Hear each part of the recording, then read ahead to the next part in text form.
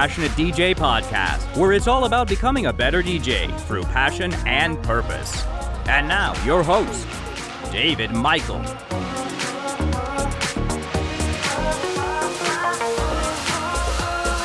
Welcome to the Passionate DJ podcast. I'm your host, David Michael, and I am back with Tony and Trip. Welcome back, guys. How you doing? Pretty good. How you doing? It's good to be back here hanging out with you guys. And, I talked to Tony a little bit about a pre-show chat. We were trying to figure out what we wanted to talk about next, and he had this great idea of doing this show about the underground and what that means as far as the music scene goes. Because we talk about the underground quite a bit, I think, in whether we're talking about it on the podcast or out at shows or something, about how something has an underground feel versus a mainstream feel. But I tend to think that not everybody has the same definition of underground. We might all be talking about sort of different things, different feelings, different approaches to what underground music is, what an underground scene is. And so I guess I thought this was a really cool suggestion. So I wanted to take this and kind of get your guys' impressions on what you think the underground is, what it means to you. And then I also reached out to some of our listeners to see what they thought that meant to them. So very cool. I'll start with you, Trip. I mean, when somebody says the underground, when they're talking about, I guess, from the perspective of a scene, what adjectives come to your mind? I mean, what is the underground? For me, if I had to put it into a single word, I would say that, of course, not using the word in the definition of the word, I would say either subculture or counterculture. Just kind of thinking of things like, when you think of underground, it's the opposite of popular music. It's the opposite of pop culture, and so with that in mind, I mean, underground could be anything at that point, but in context of what we're going for, it's anything to me that kind of is contrasting to what we consider a mainstream music culture. So, in electronic music, that's where it was born. Was not in pop music. It was, born from synthesizers and, all of those things have their place in pop music and pop history. But, very punk rock, you might say. Right. But, and that's kind of what raving was, it was, a place for all the misfits and the weirdos and, the nerds and all of that stuff, and it was a place where we could all feel cool and not be judged, and not be judged, and so whenever and so on, yeah, which is unfortunate that it's become such a parody of itself, right. Yeah. But I can remember a time that was a real valid thing, and when people said it, they meant it, but. So that's how it feels to me, So, and under that definition, so it could mean, a dirty warehouse rave. It could mean the club down the street that's playing, music that most people would not, connect with, or necessarily relate to.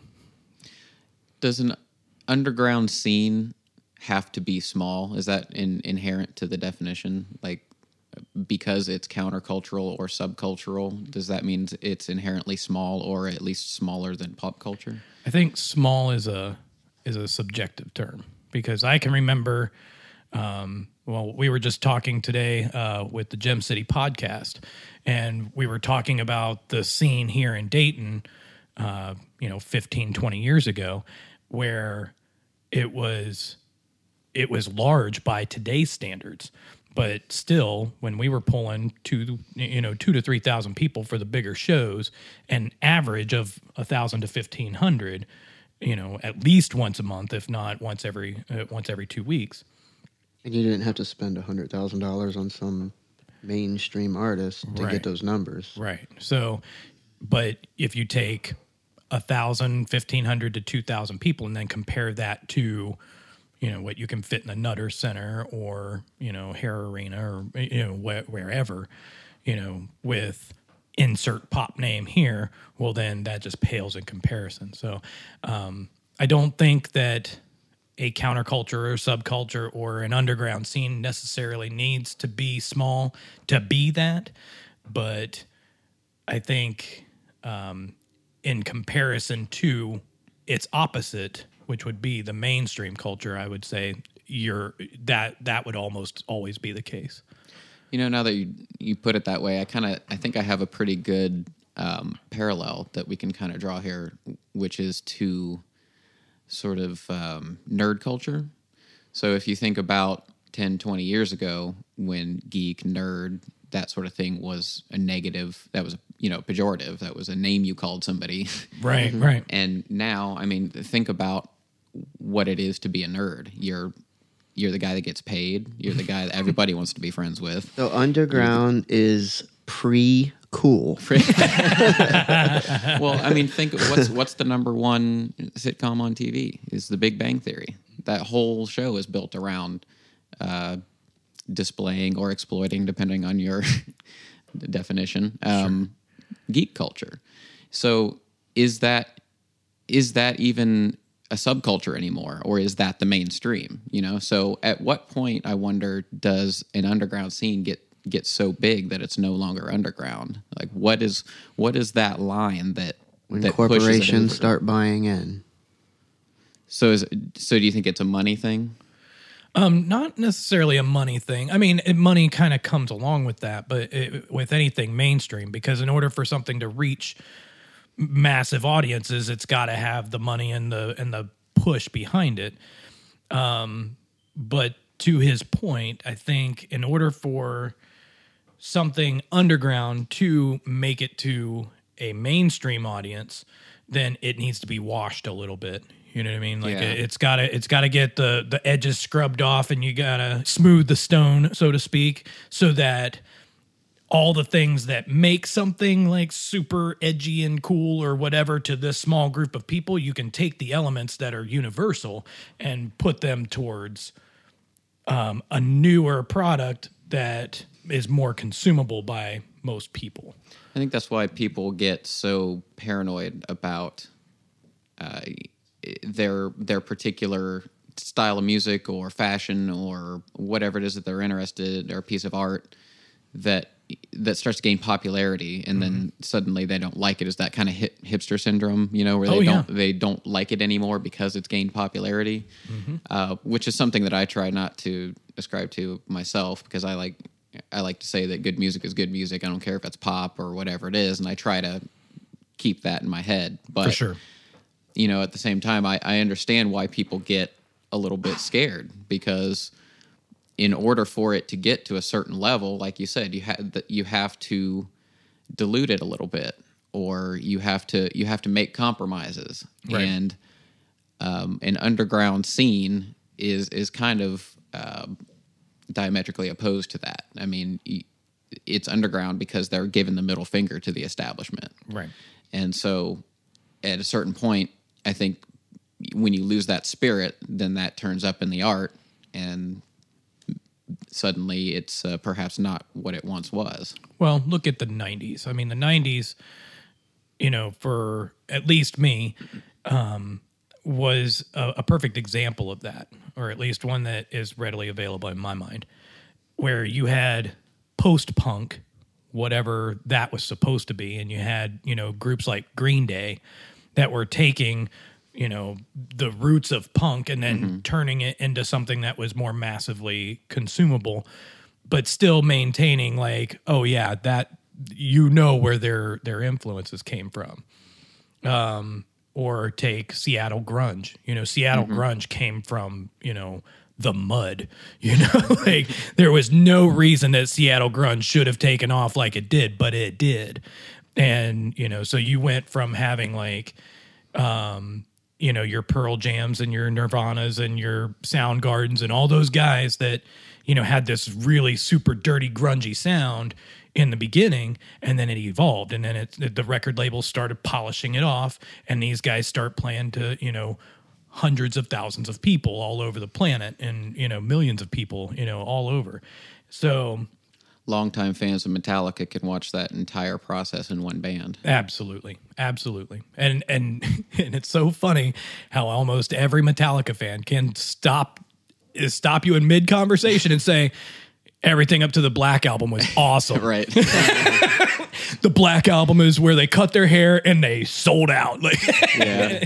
I actually did like the Black Album. I Don't did tell too. anyone. I did too. They lost me after that. I think I liked a couple of tracks off of Fuel, but Yeah, there's some sporadic ones in there. But But yeah, there's a definite difference, and I mean that Metallica really is a good example to put to that. I mean, if you listen to their 80s stuff versus their not 80s stuff, right. I mean, there's a marked difference in the sound, and some of it's the way it was recorded, but not all of it. I mean, there's they would have these guitar solos going on for minutes at a time, and it's just shredding, and these unorthodox kind of song structures and stuff. Yep. And then at a certain point, they're like, okay, we kind of need to do the verse, chorus, bridge, blah blah blah thing if we want to get radio play or whatever, if we want to get album sales. And I mean, I hate to say that as a Metallica fan, but they're a band where you can really just watch this happen by listening to their discography. Absolutely. At Oral Candy Net from Twitter says that I posted, "What does the underground mean to you?" He says it means integrity, uniqueness, self-expression, love for music, and the craft over fame and fortune. Being an educator, not a jukebox. I can appreciate that. I think one of the misconceptions that people have is that pop culture is inherently bad, and it's not. I mean, Agreed. like you just said, good music is good music, and Yeah. just because something is pop does not mean it's bad music, It's just not for everybody. right? And You're not going to convince me that Michael Jackson didn't make amazing music, or Absolutely. Janet Jackson, or Taylor Swift. Creep. No, seriously though. So I think that's a misconception that a lot of people have, because when you come into the underground, there are those things like integrity and I'm sorry, what else did they say? integrity, uniqueness, self-expression, love for music and the craft over fame and fortune. Yeah, and so those are definitely things that you find probably more readily, because once you do make it into the mainstream, then there is that money, there is that fame, there is that expectation that you're going to smooth off the edges so that you can sell a product. Mm-hmm. Whereas in the underground, there is that more, no, this is me and I'm pushing it out. Rather to you. stay outside of the box. Right. So That's because that's what brought him there. Yeah. Right. So I think that you'll find that a lot of people do band together around that because if it's a smaller scene and you've found something that you connect with a little bit better than anything else that's out there, then it becomes more familial. Definitely smaller on a grand scale, but it's not technically small. Right. I guess it's just as big as the world. Small. At Latrell Jamar 14 says what the underground means to him, where music meets pure and sheer excellence / creation. I don't necessarily agree with that, but I see what he's getting at, because the question wasn't what is the underground, it was what does the underground mean to him. Yeah, that's definitely, I was going to say that's a personal opinion. Yeah, and I think he's kind of speaking to what we were getting at with the pop sensibilities thing. There's a sense of purity, I think, of being able to keep it underground because you're not watering down for a particular audience. You're playing what your audience wants to hear to your audience. kind of thing. So pop music star has not made top 100, no fame, no nothing, still coming up. Is that pop artist underground in a sense? So are you saying before they blow up, or You see what I'm saying? Because if it's the same exact music, whether or not that's they what I'm have saying an is it's audience? the style of music that's not underground, So as opposed to the artist. So if me as in kind of unknown just a dude. If I go to Dayton Studios and record a track, and it's, I mean, line for line, it could have been, I Can't Feel My Face or a Michael Jackson song or whatever. If I were able to do that and pull that off, so your point is it still underground? Is it based on the sound, or is it based on the attitude or the intent? That's kind of my question. Yeah. And that's a very valid point, because a lot of the people, especially on Facebook, kind of were making that distinction. Some people would say it's the output, and some people say no, it's the attitude. Mm-hmm. And I'm sure. I mean, we could. I kind of feel like we should have a punk rock expert in here right now, because I mean, this is like a perfect topic for them. Yeah. But yeah, that's definitely a valid point. Let me see. For me, I think my personal opinion, I think it's more of an intent and attitude thing. Like, if your intention is to be a pop star, then you are inherently rejecting underground. So if that's your intent, if you want to be the next Taylor Swift or the next Ed Sheeran or the next, whoever, top 100 Billboard artist, then that's what you're aspiring to do. Whereas I think a lot of underground artists, and underground scene, I think a lot of times that gets pulled from, in the mainstream. So in the EDM world, would we call EDM pop? Well, I was just gonna make that point, because nowadays it's a really gray area, because now we've got, like, where do you put Skrillex? Where do you put Deadmau5? Like, acts like that, because they're not really your typical pop artists, and they're not making typical pop music, especially Skrillex. Right. But they've got this mainstream audience now, and they've got this appeal, but they've all, Deadmau5 and Skrillex especially, they've really embraced that, what I was talking about with the nerd culture thing. Mm-hmm. And you can see that, they bring like old 8 and 16-bit video game stuff into the mix, and they, right. Their anime and all that stuff, all that nerdy stuff, they've made part of their personal brand. And so it's, at what point is it underground? At what point is it pop? And where are we at with that now? It's kind of a weird in between, it seems. Yeah, I've had a lot of the shows that I do in Columbus.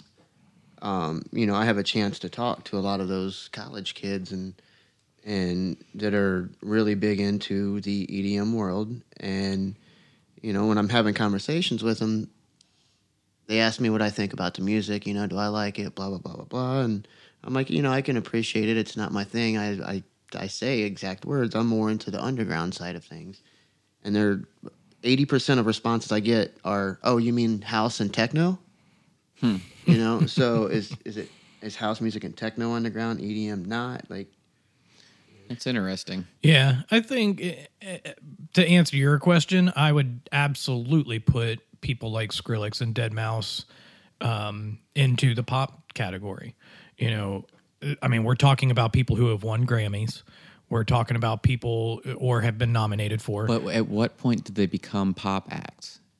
Where, like, was the music they're making before the Grammys versus the music they're making now any different? Which was underground and which was pop? I think what happened was guys like that, I don't know them or their insight on it, but I would, if I had to make an educated guess or even an uneducated guess, I would say that they were at the right place at the right time when EDM started to blow up because of, as we've talked about before, the infusion of cash that came in from corporate America. So you had all of a sudden, these festivals that, blew up and all of the marketing and cash and everything that came up behind all of this. And while they embraced all of that, and built their brands, and I don't think that any of them worked any less harder than the other or any other underground artist out there. Now, that could be questionable for some people today. If you watch a Steve Aoki show,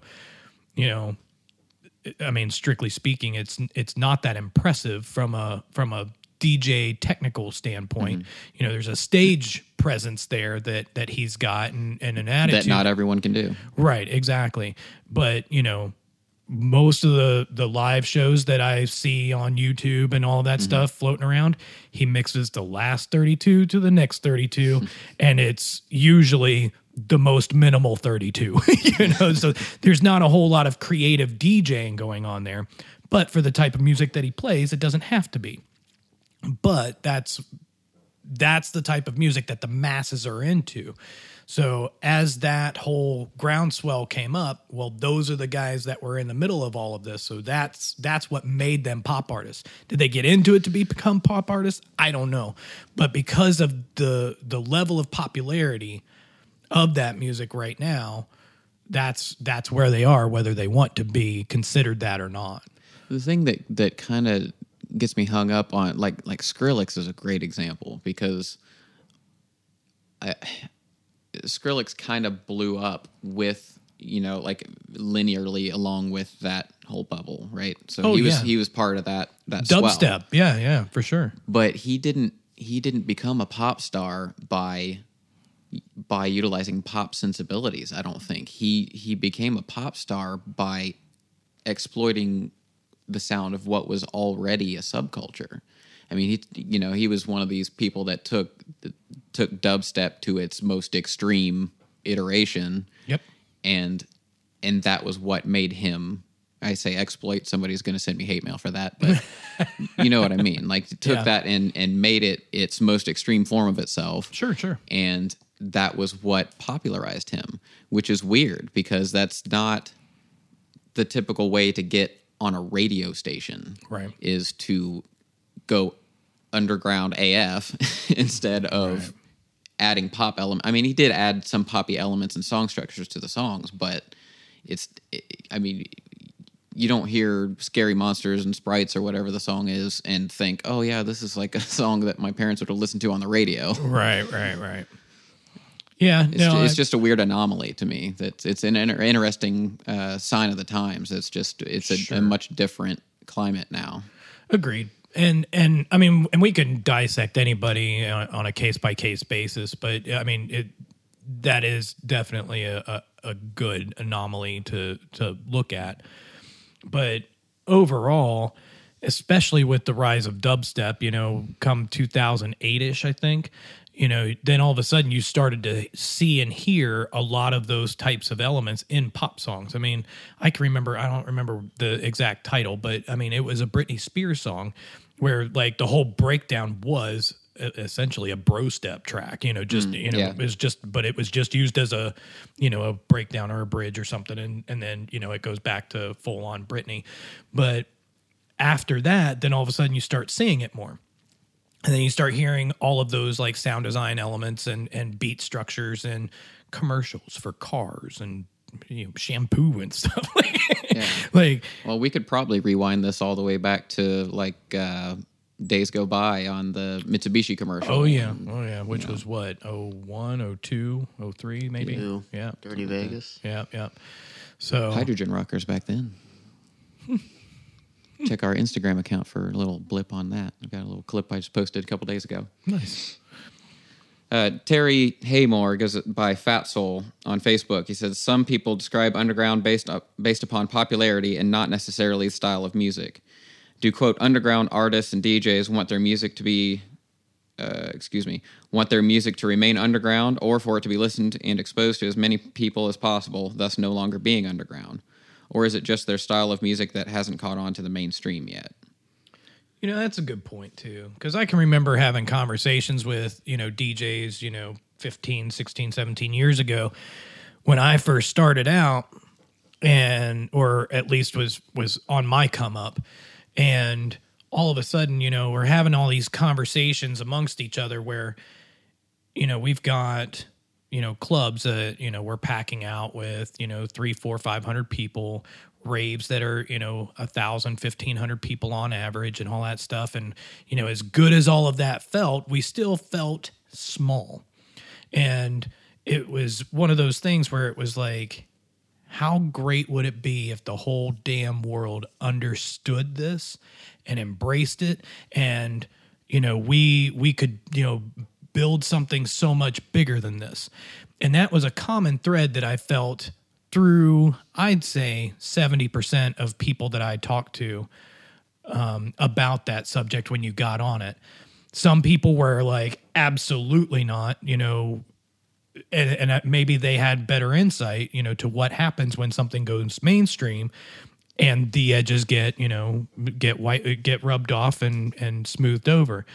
But, the rest of us were like, no, but we want to share this. Like, we want to make it bigger. We want it to do this and we want it to do that and blah, blah, blah.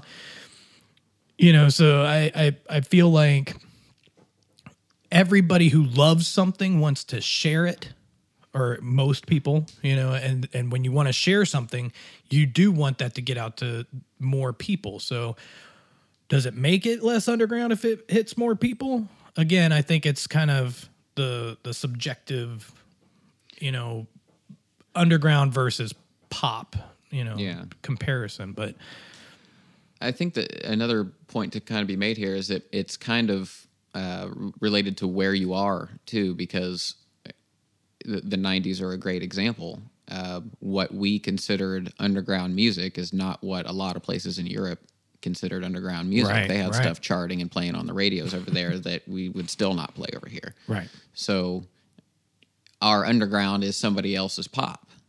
So Yeah. there is something to be said for just Perspective, the yeah. amount of representation that a sound has in a particular format or geographic location or whatever. Right. So maybe what really determines whether or not it's underground is how underrepresented it is. I'll buy that for $1. Reggie Davenport, that's DJ Purple from a few episodes ago. Oh yeah, in Chicago. Yeah, he made an awesome post in response to this. He said, "For me, the underground is a flavor and feel that can't be described in a sentence or even a paragraph. It's an experience, it's a sound, it's a perception. It's a musical attitude that maintains its flavor even after it becomes accepted by a larger audience." I like Yeah. the musical attitude. That I like that description a lot. When I think about underground music or even techno as opposed to EDM or big room, whatever, I feel like techno needs a more mature ear. It takes a mature mind, more of an open mind to understand it and to give it time, to understand it. Today, everything is so here and now and instant gratification to where they don't give that style of music the opportunity or the time to understand it, because it takes a lot longer for that music to really go somewhere. Yeah. And once you get through the whole set and you understand it and you go through the whole experience, now you're like, holy shit, I get it. And people aren't used to it taking more than 2 minutes to get a song. Right. or to I mean, get a some style of these music. sets, and these DJs that we like, I mean, it'll take 30 minutes into a set before it really starts to get going into something, where you and now the patience is, and that's another conversation that I had with a kid up in Columbus. I feel like the younger generation are losing a lot of their patience because they get everything right here and right now, and that's the way the music is and the stuff that I enjoy, the techno, the tech house, and all that type of stuff. We know it takes a while for it to progress into something. Yeah. Yeah. So, there really seems to be kind of two sides to this. There's the representation of the sound as far as how its level of popularity or whatever, and then there's the attitude side of it, the approach, the how punk rock are we being here? I keep Right. coming back to that. I mean, it's and I think that when I said purity earlier, I think that's what it really comes down to for people who really want to, quote, keep it underground. They want to keep the sound pure, and we're here because we like this sound. And if you take it out of our underground, you're going to have to change it to make it accessible to somebody else. And at what point is it no longer what it was? Accessible and acceptable. Yeah. I think one of the problems that I have with that, though, is that, I mean, as much as I love, the music that I started out on and, the days of, the raves when I started and all of that, excuse me. I think the biggest problem that I have with that is that if something doesn't progress or if something does not change or if it's not ever exposed to anything different, then it becomes stale. And, you may always have That's a great point. this very small group of people that, to your point, yeah, keep it pure. Don't ever share it with anybody. And I don't ever want it to change. Okay, well, then fine. You're going to stay like that small group. And if that's what you're happy with and things never, ever change, okay, fine. But like, look at drum and bass, for example, like that, we just did an episode on that. And you can tell just from the conversation with Jack how much drum and bass has changed just in the 20, 25 years that it's been around. And that may sound like, a lifetime to some of our listeners because, some people are only 25 years old, but but if you listen to early jungle techno and drum and bass and listen to it today, vastly different. But, drum and bass is still considered, at least here in the States, a very underground scene. It's not your main room stuff at all. Can we take a moment to talk about what are the problems that are kind of inherent to an underground scene? What problems does it cause and what does it struggle with? For example, people who tend to get too hung up on this idea of keeping it underground can very easily become so staunch and pretentious in that standpoint that they miss out on great music, or they perhaps don't enjoy music that they would because their head is in that place to where they're so strict about what they do and don't like.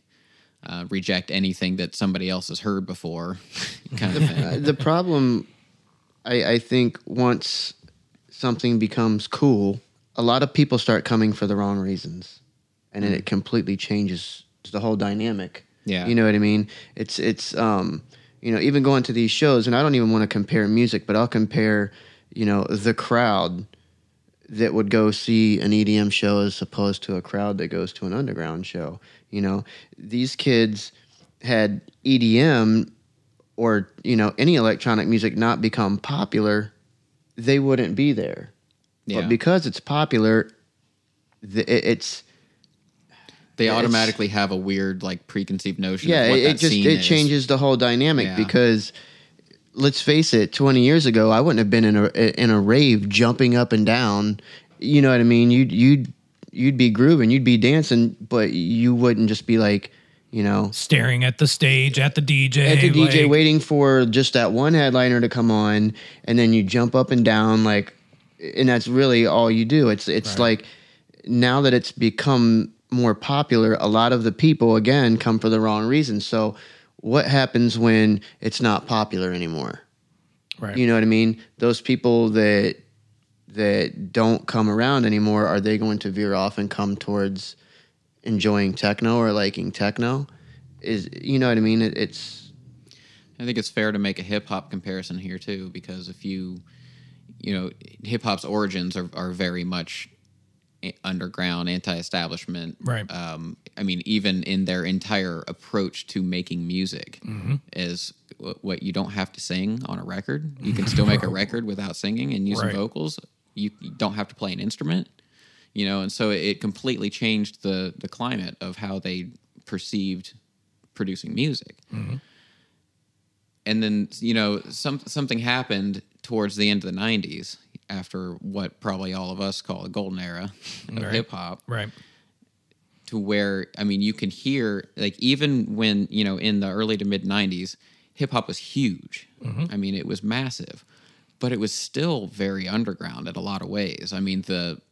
They weren't holding back on the lyrics. That they didn't care. And back then, it was hard to get radio play for stuff that the content wasn't so PC. Would it be okay if right now I dropped the intro to "Hit 'Em Up" by Tupac? That's why Flip Joe helps you fat for them. I was gonna say when you say the intro, Take money. yeah, but like that's what I'm saying. Like at some point, the lyricism was still there, the Right. flow was still there, Right. the attitude was still there, Absolutely. the grit was still there, Yeah. all the way up till like the end of the '90s. And as we approached the new millennium, it Well- started becoming a lot more pop oriented, which is fine. But then I mean, you can just watch it to like compare what's coming out on the radio right now to what was coming out in the '90s. Yeah. It's at least as big as it was in the '90s, but something's happened to it. Well- to where it's like you don't even have to be making intelligent words that make any sense. Well, you know, and it's a weird kind of okay, it's definitely not underground anymore. Was it still underground in the '90s even though it was still mega popular because of that attitude and that approach? If your definition of underground is attitude, then I would absolutely say, all of those. I mean, it was big qualities- business, don't get me wrong. Yeah, all those qualities and traits that you threw out there, though. I mean, those were, the grit, especially. That's a great word for it. I mean, it was all there. I think if we're going to go down that road for just a second, I think what happened was Biggie and Tupac being killed. Yeah. And after that, then kind of everybody took a step back and go, whoa. Maybe this is a little too real. Yeah. And I mean, That and East I Coast, mean, West Coast stuff. yeah, and I mean we're talking specifically about the gangster rap, faction of hip hop at that time. But it was 97, 98. Oh, yeah. Right then when it All of a sudden, then all of a sudden you got whole Ja tone Rule changed. and Yep. all those guys, Cash Money. Yeah, all these guys that start, I don't want to say they started watering down their message, but they definitely changed the delivery.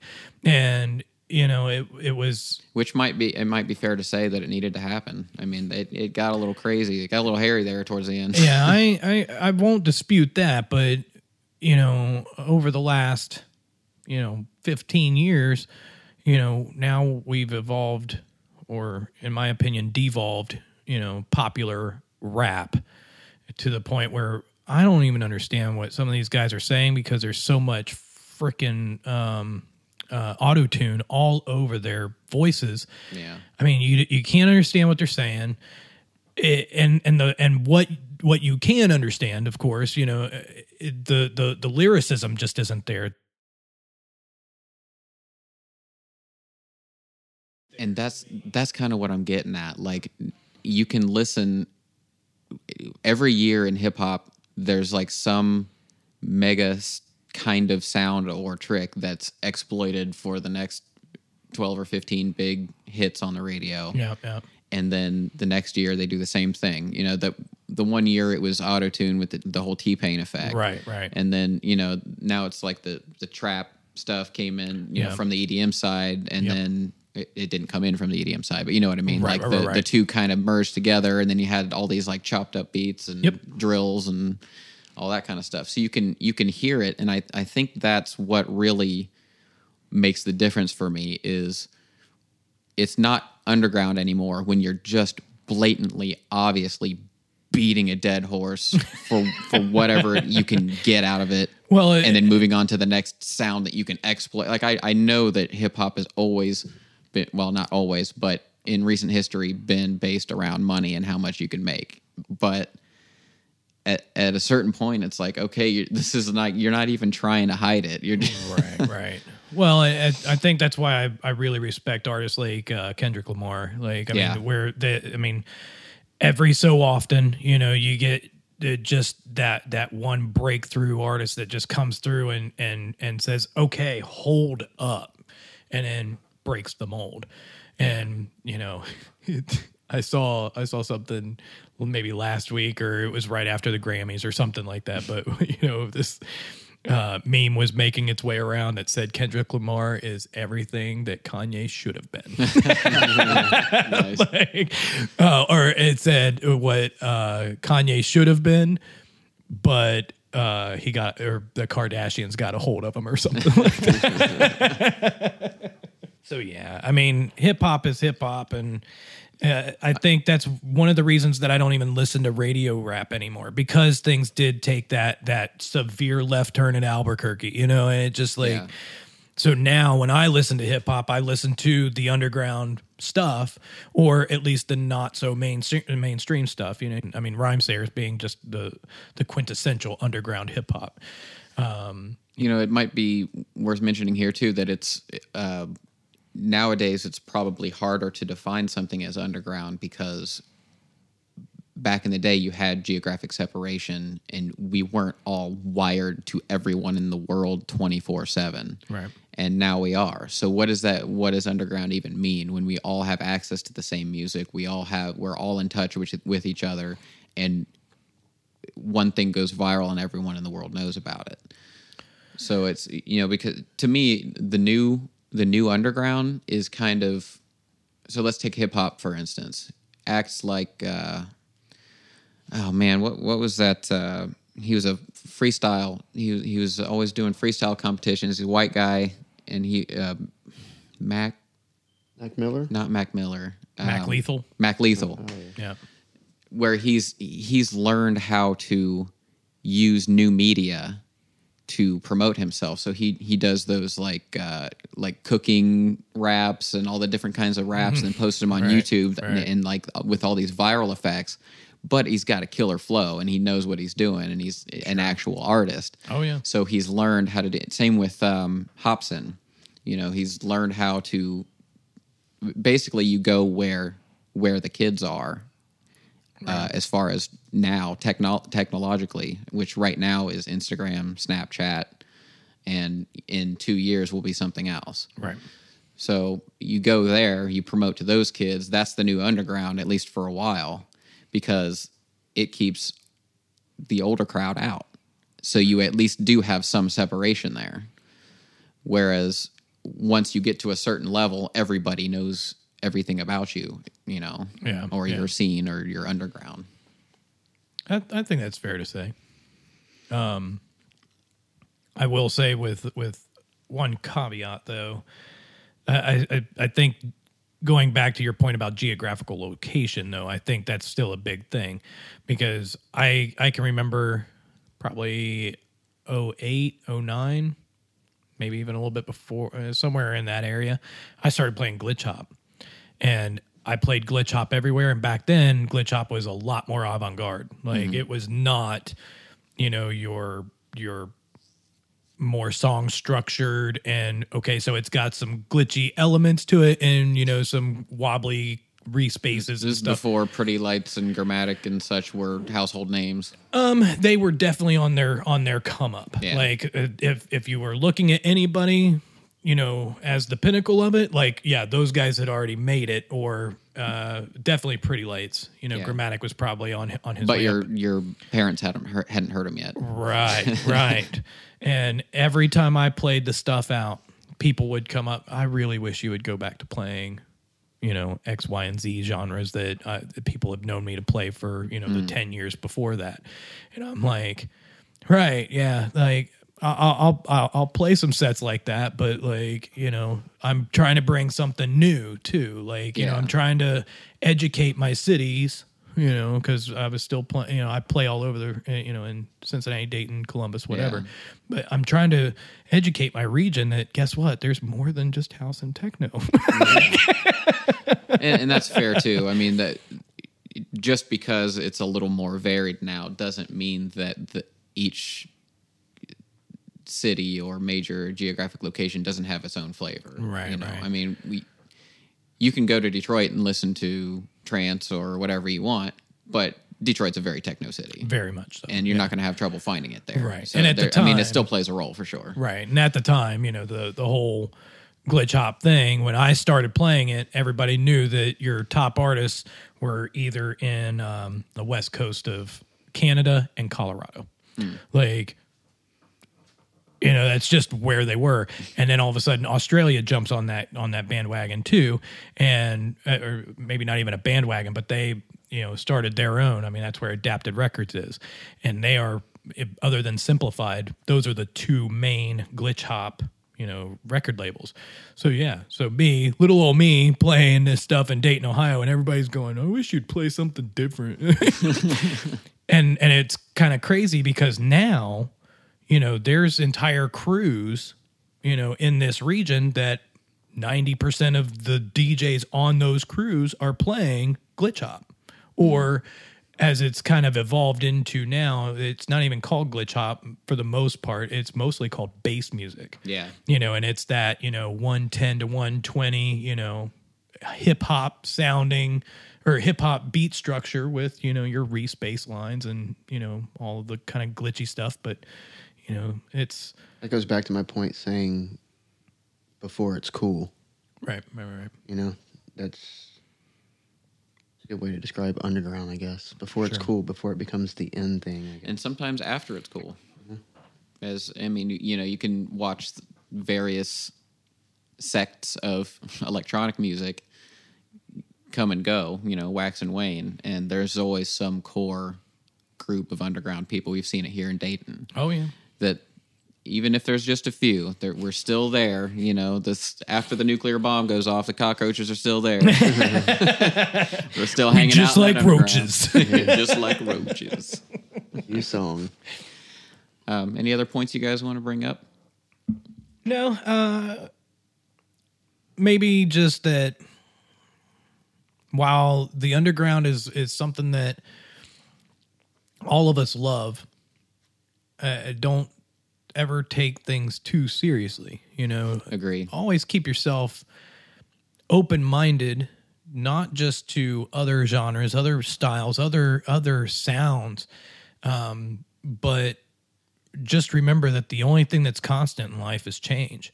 So in order for anything to progress, sometimes it needs to change. And if you don't change with the times, well then, you come back to this ultra small group of purists that for all intent and purposes, that's what you are. And eventually that just kind of withers away into oblivion. The mainstream, for as much contempt as some people have for it, kind of drives change at times. You know, because as things in the underground gain popularity and the mainstream knows that it has to change. You can watch the Billboard Top 100 for the last 50 years. Things change. And where do they get their inspiration from? Whatever is on the bleeding edge. And what's on the bleeding edge? It's the underground. So as they grab stuff from us, we got to keep going and do something different as well. So, I love the underground. I even love the underground today. I still love it today as much as I loved it, when I first got into it 16, 17 years ago. And is it the same? Absolutely not. Everything from the attitude to the music, everything is different now. But I don't think that Egyptian Lover said it real good too. Everybody's got a camera on their cell phone, and you said it. Everybody's plugged in, so right. Yeah, we're all wired all the time, right? And it's kind of an anti-underground attitude and approach, right? I mean, the whole rave thing was based around autonomy and getting away from the real world, at least as I understand it. I don't want to speak as if I was there for no, its very much peak, so. But yeah, very much so. From what I experienced of the remnants of that, it's a place to go and, like you said, be accepted and do your thing and kind of let go and get away from the cares of the world. And it's hard to get away from the cares of the world when we're all logged in 24/7, and we have stuff strapped to our wrists and in our pockets that are keeping us locked in all the time. Oh yeah, it's very hard to show up anywhere in a leotard with, sparkles sprayed all over your face and, Trust me. and candy bracelets and clown shoes with fairy wings and not end up on YouTube, I mean. Or Facebook's worst dressed at movement, right, 2016. right. And now people do it because they can get on YouTube. Right. Go viral or whatever, which is counter to the whole idea of what it started out as, for sure. Yeah. I think I'm going to close the episode with a comment from Brian Lewis, DJ Blues. He's submitted before. Thanks for sending this in, Brian. He says, "Man, this hits close to home. I've always supported the underground from my early hip-hop days in the 90s, to the house in the 2000s, to the bass scene today out here in the Bay Area. Ostensibly, I'd define it as art or music which is up and coming and hasn't grown into mass market popularity. But if that excludes anything which is popular or in some way commercially successful, or is in some way commercially successful, that definition may be lacking because I happen to like a lot of hit records too. I recall an interview with Mystic Journeyman in which they said that they defined it as just being honest. Quote, if you're being honest with your craft, that's really underground. Amen to that. Folks, thanks so much for tuning into this episode of the Passionate DJ Podcast. If you guys like what we had to say today, you appreciate the underground and the approach and the sort of stories that we told today, if I could ask one favor of you guys, go to iTunes. Those of you who are subscribed on iTunes, go and leave us an honest review on iTunes. Just give us a sentence or two. Tell everybody what you think of the show, good, bad, or indifferent. We could really use your reviews. I don't ask for stuff like this too often, so hopefully you guys would be willing to go out there to really help out the show. So thank you guys so much, and we'll see you next time. Ciao. Thanks for listening to the Passionate DJ Podcast at www.passionatedj.com. Check out the fan page at facebook.com/passionatedj or on Twitter at DJ with Passion. And always remember to keep on spinning.